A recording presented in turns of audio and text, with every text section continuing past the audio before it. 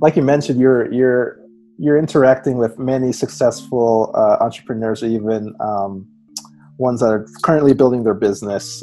But from your perspective, Heather, what would you say is a unique skill that a successful entrepreneur like yourself has? Oh, I'm not sure I have this skill, but the ones that are successful is resilience.